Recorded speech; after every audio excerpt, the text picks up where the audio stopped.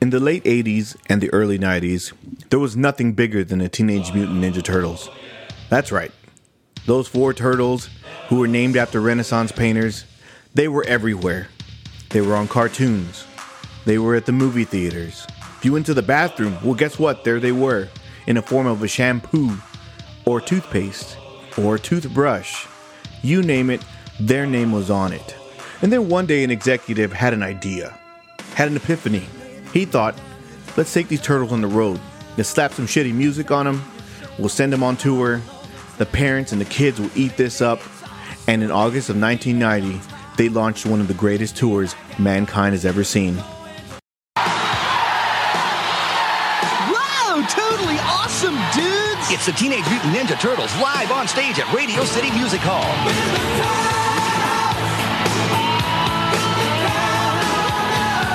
It's a totally rockin', dancing, musical adventure. Come help the Gang of Green triumph over evil. Bodacious! September 26th through October 7th at Radio City Music Hall. Get your tickets now, because you can't help out if you're not there, dudes. Brought to you by Pizza Hut. My mom took me to go see this show on January 22nd, 1991. And the reason I know that exact date is because the ticket stub is actually framed on my wall as we speak. Yeah, I'm the fucking coolest person you're ever gonna meet, right? Not.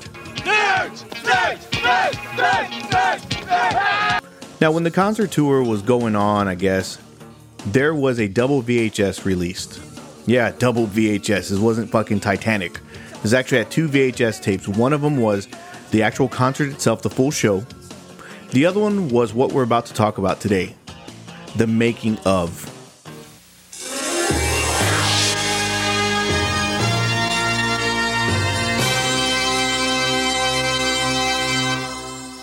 The making of documentary really does its best job of suspending belief. Everyone who's interviewed on there talks about the Turtles as if they're a real life walking, talking thing that you just see every day. And you're supposed to not freak out. You know, it kind of reminds you of everybody on WandaVision, where they're forced to be there, but you just feel like someone is going to break character and cry out for help. That's what I feel like anytime I watch this thing. Some of the things that are said on here are really far-fetched. We get a record executive say that not since Aerosmith and AC/DC has he seen a band this big. Or we get some balding loser from MCA Records, actually the vice president of MCA, say that when he tells Madonna about this, she's going to be floored and that she's going to need therapy. And that he wouldn't be surprised if the Turtles won a Grammy or an American Music Award. Totally blew me away. Madonna will go into therapy when she sees this video. It's going to drive her crazy. You know, you don't know what to expect on any group and any video. I hate to use the word cowabunga, but it's as if they went out of their shells, out of the sewers, right into the camera. The energy, the feeling, it was unbelievable. I think this group and this album's going to be around for a long time, and I wouldn't be surprised if they win a Grammy Award or American Music Awards. It's not going to surprise me at all. One celebrity who wasn't mentioned in this, nor was she shown, was Oprah Winfrey. Now, on one of her shows, she did an episode dedicated to this tour. And there was a series of questions asked, and once again, they were making you believe that the Turtles were real. And she had a weird question. Well, you know what? You guys can just hear it for yourself. Guys, let me ask you this. Do you sometimes wish that April was a turtle? Whoa, definitely. Conceptually, that works for me. You know, I've been trying Where you going? Oprah. Man, I cracked myself up. Oprah, I've been trying to talk her into an interspecies relationships for months now. Whoa, Raph. Chill, man. And she won't do it, She huh? can't hold her breath. No, she can't do it. The biggest problem is she can't hold her breath long enough, you know? The level of shit we got away with in the 90s. It was unreal. It was amazing. What a great time to grow up in. You know, we didn't have social media back then ruining people's lives. You didn't get in trouble for shit you said when you were 5. Who cared at that point in time, right? Well, obviously Oprah didn't, because she asked that weird-ass question, which turned into like a bestiality sort of answer. Interspecies erotica, bucko. Speaking of strange, let's get to the costume, shall we? Now, anytime you look at the pictures from this tour, you're just thinking to yourself, what the hell were they thinking? Who paid money for this? Who thought, you know what? Let's greenlight this. These look fucking amazing. Well, first of all, you got Splinter, who looks like a coked out gerbil. I don't know what was up with him. He just always looked wired. I felt like at some point the camera was going to pan over and you were going to catch him sucking dick for another hit. And then we have Shredder. Now from the neck down, the costume was very passable. But once you got to the helmet, I just felt like they just said to hell with this and let's just finish this up. His mask or helmet looked nothing like the movies. Not even close. They look like those Mexico knockoffs that you get at the flea market.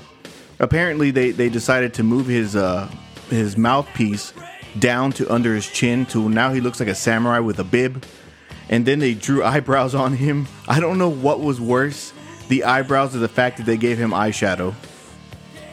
Now the turtles themselves weren't necessarily easy on the eyes, if you want to say that. A lot of times throughout this whole documentary you didn't know who was who because Leonardo and Donatello had the same bluish purple mask, and Raphael and Michelangelo had their mask was like an orangish red. So it may have just been my eyes not being able to adjust to the VHS quality. The animatronics on this are just atrocious. It's something that has to be seen to be believed. The mouths would stay open throughout the whole documentary and the whole bunch of words would have came out, which none of it made sense. They must have been very good ventriloquists. But the puppeteers fucking sucked. I felt like they were the same people who were behind the Chuck E. Cheese band who sang you Happy Birthday, that would just creep you out because their eyes were just moving every which way. Now, there were some redeeming qualities. There really weren't much, but there was a couple. Like Splinter and Leo were voiced by the same actors that were in the cartoon. That's kind of cool, right? Well, here's some stuff that I never knew until recently. Michelangelo was voiced by David Chatra. If you don't know who he is, but you follow the Cobra Kai show on Netflix, chances are you've seen him quite a bit. He plays Tom Cole, and he is the owner of the rival dealership for LaRusso Auto. Now, if I had to nitpick a scene to where you're going to be like, oh, that guy, I would say that he's the guy who had that shitty bubble tea that everybody likes kicked out of his hands. That guy, that asshole, was responsible for saying this. Yo! Straight up, dudes! Hey, we've had a great time so far, and we know you're all gonna love the show! We love you! Thank you! We love you! Thank you! We love you! Hey, thank you, Michelangelo, man. Hey, dude, chill out. I'm totally cool. No need to be bugging. One fact that blew my mind was finding out who was in Donatello's costume. Who had those dance moves? Who had a little pep in his step, right? Well, when I read this, I couldn't believe it. But Donatello was actually played by the biker from the Village People. I'm not making this shit up. It's there. It makes a lot of sense too, in a weird way. But now I'm going to look at that and think of the fucking YMCA. Now, I'm not going to sit here and lie and say that all the songs sucked. A lot of them were catchy. Count on Us, Coming Out of Our Shells. Toobin had that rap verse, which came out of nowhere. And then you had shit, like April's Ballad, which you can fast forward through. Or Skipping Stones, which I don't even know why they had Splinter sing, but that was just garbage as well, too. But one song will always stand the test of time in my house, and that's going to be Pizza Power. That song will get me just about as hyped up as the Mortal Kombat movie theme. The Turtles played Pizza Power on top of Radio City Music Hall in one scene. Now, if you look out in the crowd, you can see a sea of people, and that shows you how big these damn things were at that time. New York even changed a couple street names to Cowabunga Corner and Bodacious Boulevard. It's just so strange seeing all that happen. And then you get these assholes in the video who are just walking along minding their own business, and you can tell that they were probably embarrassed to even be filmed. One thing that I wish was included in this whole thing was a clip of Shredder roasting the kids in the crowd. Yeah, that's right. He roasted the kids in the crowd with some savage ass jokes. Jokes that if they were done today The kids would have probably cried. They would have needed a safe space. They would have had therapy. The mothers would have made some kind of hashtag for these fucking idiots. But to see that during the 90s was awesome. Listen for yourself. Is that your mom? How would you like a one-way ticket to my Technodrome? What's your name? Huh? Peter? Is that your sister? Friend? Cousin? What's the matter? Couldn't get a date? In 1992, the Turtles had a second tour. Now, nobody ever talks about this damn thing. You can actually watch it on YouTube. All you have to do is type in TMNT Getting Down in Your Town. That's exactly what it was called. And at that point in time, you can tell that the Turtles' popularity and fame were diminishing as they were playing small festivals in Six Flags theme parks. The worst part of the 1992 tour wasn't the shitty new songs, and it wasn't the fact that they were playing smaller venues. It was the level of disrespect that they gave Casey Jones.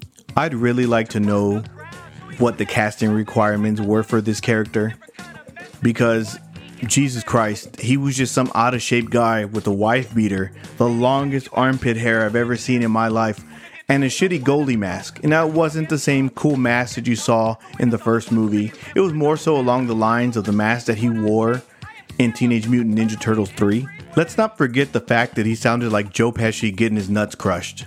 And you know what? I'll let you guys judge for yourself. Casey, how about sharpening my sword? What, your arm's broken or something? See, you're right to. Woo. Yo, Casey, dude, how about ordering a pizza? Yeah, who died and made you boss?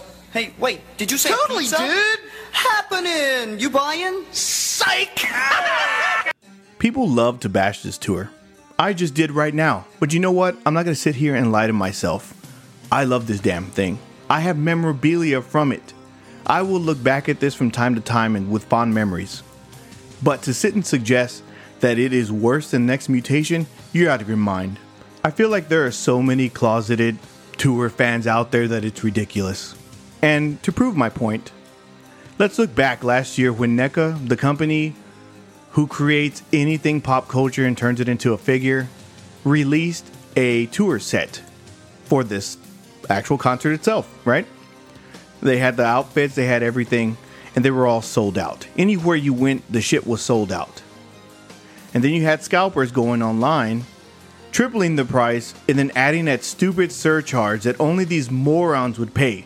And that surcharge is, oh, I'm tacking on $20 extra for my time.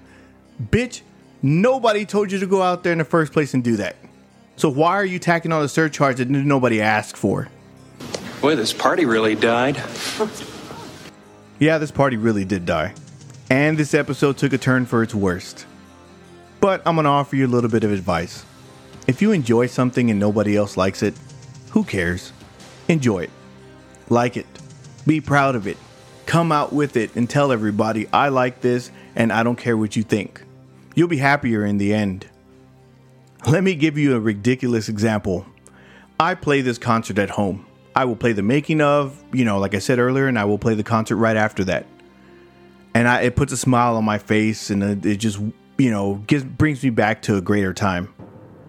But I'm the only one smiling because my two kids are terrified of the fucking costumes. They run out and they go to their room. My wife just looks at me in disgust, gets up and walks out. And you know why I'm happy? Because it's a moment of silence that I don't get all day long. So don't forget to follow me at /vision_TV on Instagram. Like, subscribe on any platform that you can hear. I'd really appreciate it. If you have any feedback, don't forget to message me on Instagram. And until next time.